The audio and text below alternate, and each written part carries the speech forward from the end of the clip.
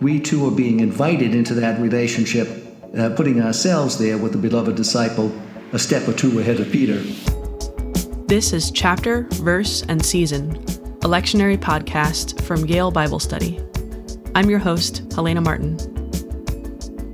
Every week, we invite you to listen in as two of our faculty at Yale Divinity School chat about the Revised Common Lectionary. And if you're preaching this Sunday, you're trying to keep one foot in Holy Week while stretching the other one toward the resurrection as you prepare your Easter sermon.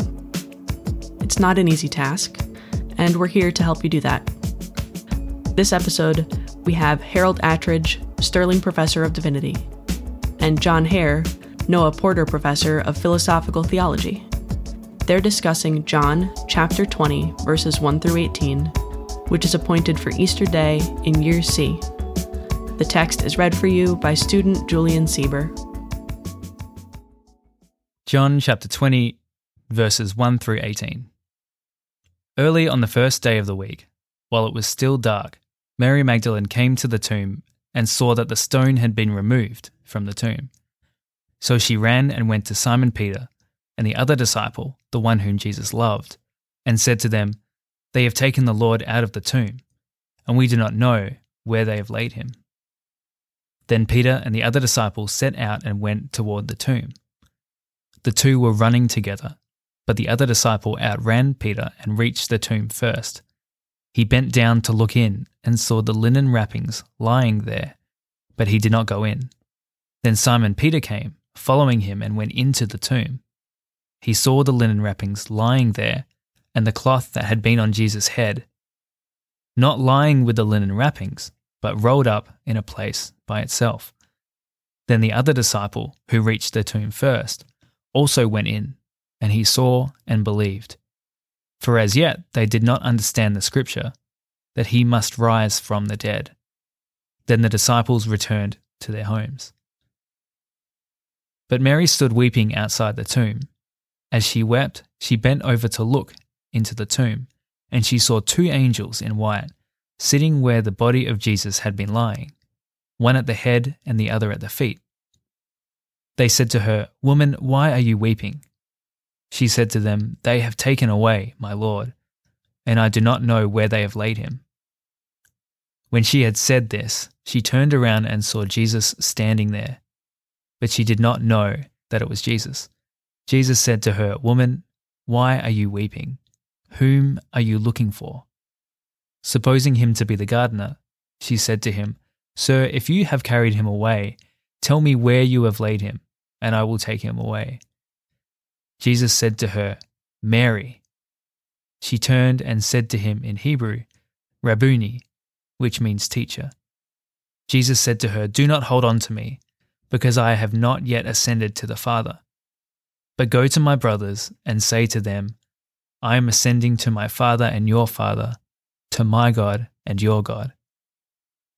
Mary Magdalene went and announced to the disciples, "I have seen the Lord." And she told them that he had said these things to her.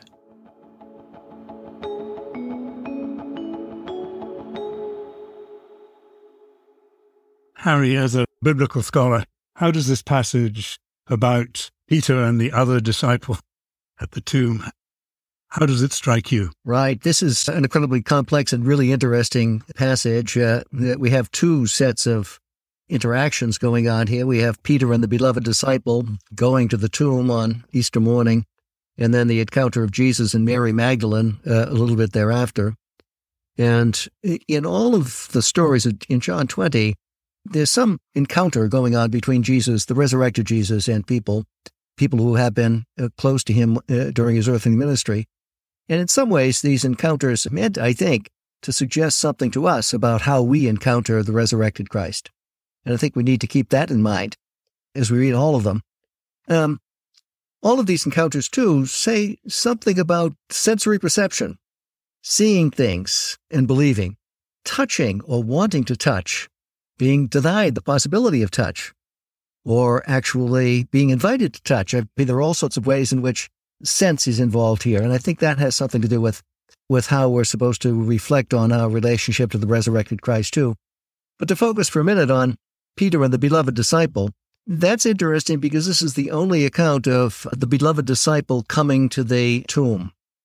We have reference in the Gospel of Luke to Peter responding to the claim of women to have found an empty tomb and checking it out, but it doesn't mention John or anybody else going with him. So I think the evangelist is setting up something here and setting up something about the encounter with the resurrected Christ, but also saying something about differences within his own community, perhaps, or within early Christianity generally, about how the resurrected Christ is perceived. And Peter does not come off very well. He generally does not come off very well in John until the very end, when he's given the responsibility to feed the lambs and feed the sheep. He's not given the keys. He's given the responsibility. So I think the evangelist is probably saying something here about the way in which ecclesiastical leadership is developing in his day, and saying, yes, indeed, I think that Peter and what he stands for is fine, but he's not the ideal. And the ideal is represented by the beloved disciple who comes and before having any personal encounter with the resurrected Christ believes. What does he believe? That's an interesting question. Does he simply believe the report that the women have provided, that the tomb is empty? Or does he believe that Jesus has been resurrected? It's a little bit ambiguous, and ambiguity is something that the evangelist likes to use. But I think he's suggesting here that there's a deeper belief, not simply belief in a report, but belief in the presence of the resurrected Christ. And he believes because he's seen something that can count for him as evidence. Would it count as evidence in the court of law? Maybe not. But it counts for him as evidence because he already has a relationship with Christ. He's had that relationship, and it's been described since at the Last Supper scene in chapter 13. There, at Christ's side, at that moment, there at the cross when Christ is dying, and here now when finally Christ overcomes death. And I think we too are being invited into that relationship by hearing this story and by putting ourselves there with the beloved disciple a step or two ahead of Peter. On the other side, we have Mary. Mary, who sees what? Someone she thinks is a gardener. And she's crying, she's weeping, she's very emotional. Emotions are a big deal in John, and they're dealt with in interesting ways. Mary is emotional here until she does what? Until she hears her name being called. And she's like the sheep in chapter 10 who hear the voice of the shepherd calling them by name. And when she hears that summons, she turns and sees and recognizes who it is that's calling her, not a gardener, but the resurrected Christ. And I think one of the things that this is suggesting is be open to the possibility, you hearers, that your name too is being called in a way that you might not expect by people you might take to be someone other than the resurrected Christ, but Christ is there with you. Hear that call and respond to it. So those are some of my initial responses. I could go on for a long time on that, but what do you think, John? What do you make of these? Something that's puzzled me about this. John gets there first, and he looks in, but he doesn't go in, and Peter goes in, and that's stressed. And then when John looks in and he sees and he believes, and then the text says, for they didn't understand that the resurrection was coming. So there's some distinction between the believing and the understanding. Mm-hmm. So you ask, what did John believe? What did the beloved disciple believe? My thought is, Jesus has just said to them, I'm going to go away and then I'm going to come back. And perhaps what he believed was that Jesus was coming back. And the fact that he didn't understand, that's something different that he hadn't yet got. It's interesting in the Greek, eidesan, for understand, it's the same word as see, but it's in the perfect tense. Mm-hmm. What you have seen in such a way that you've really got it, and that he doesn't yet have. So this faith that he does have isn't yet a kind of objective certainty. Mm-hmm. There's a substance of things hoped for and the evidence of things not yet seen. I certainly think there's a play on seeing and the different ways, the different levels of seeing. There's the physical sight and intellectual sight, and this goes on earlier on in the text with the healing of the man born blind, and a number of other places where sight language is used. And one of the things we're called upon to see throughout the text is who it is that's hanging there on the cross. And just looking at a bloody body is not really seeing things, because you don't see the glory unless you see and understand what's going on. So there definitely is that play going on in the ways in which sight is used as a metaphor for a deeper appreciation and a deeper insight into what's being experienced. I think the business about not knowing of the resurrection, not knowing how Scripture is to be interpreted, etc., is in some ways an explanation of why Peter doesn't get it. But it probably also reflects on the beloved disciple and the fact that he's not fully there yet. I don't think anybody is fully there yet throughout chapter 20. Even doubting Thomas, when he says, "My Lord and my God," he's using language that in a contemporary sense, in someone like Philo of Alexandria, is an inferior form of talking about the truly transcendent God. And Jesus has identified himself with that transcendent God earlier on in the text, and the reader knows it. And so I think the reader can say, yeah, even Thomas gets it, but not fully. So I think everybody is moving toward that full relationship that the gospel wants to inculcate between Jesus and the believer, and no one is quite there yet. I think we're told in this passage something about what faith is like, the faith before understanding. And I'm a great follower of Kierkegaard, and he defines faith as an objective uncertainty held fast in an appropriation process of the most passionate inwardness. So you've got those things together. You've got the most passionate inwardness, but you've also got objective uncertainty. And I think that's where John was. I think that's a very useful way of describing that.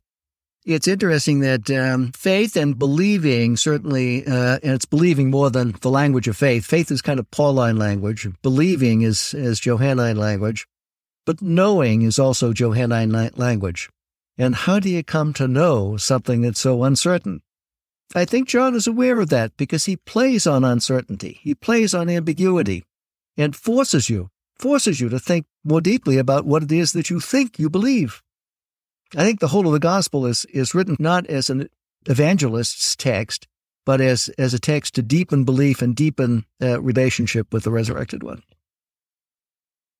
But in the meantime, for all of us, before we see Christ face to face, there is going to be this element of not understanding. I'm a philosopher. I think a lot about the relationship between faith and reason. And I think that we have to acknowledge as faithful people that there's a certain kind of certainty that's not yet available for us. And we shouldn't be hankering for it. It's a nostalgia for something that isn't appropriate for us to want. Amen to that. Thanks for listening.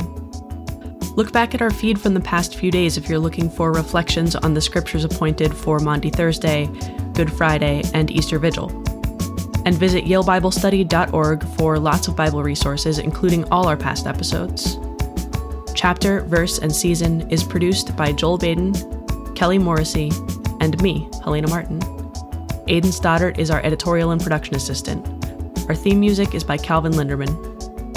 Thanks to the Center for Continuing Education at Yale Divinity School. And thank you, Professors Attridge and Hare, for talking us through John's account of the resurrection. We'll be back next week with another conversation from Chapter, Verse, and Season.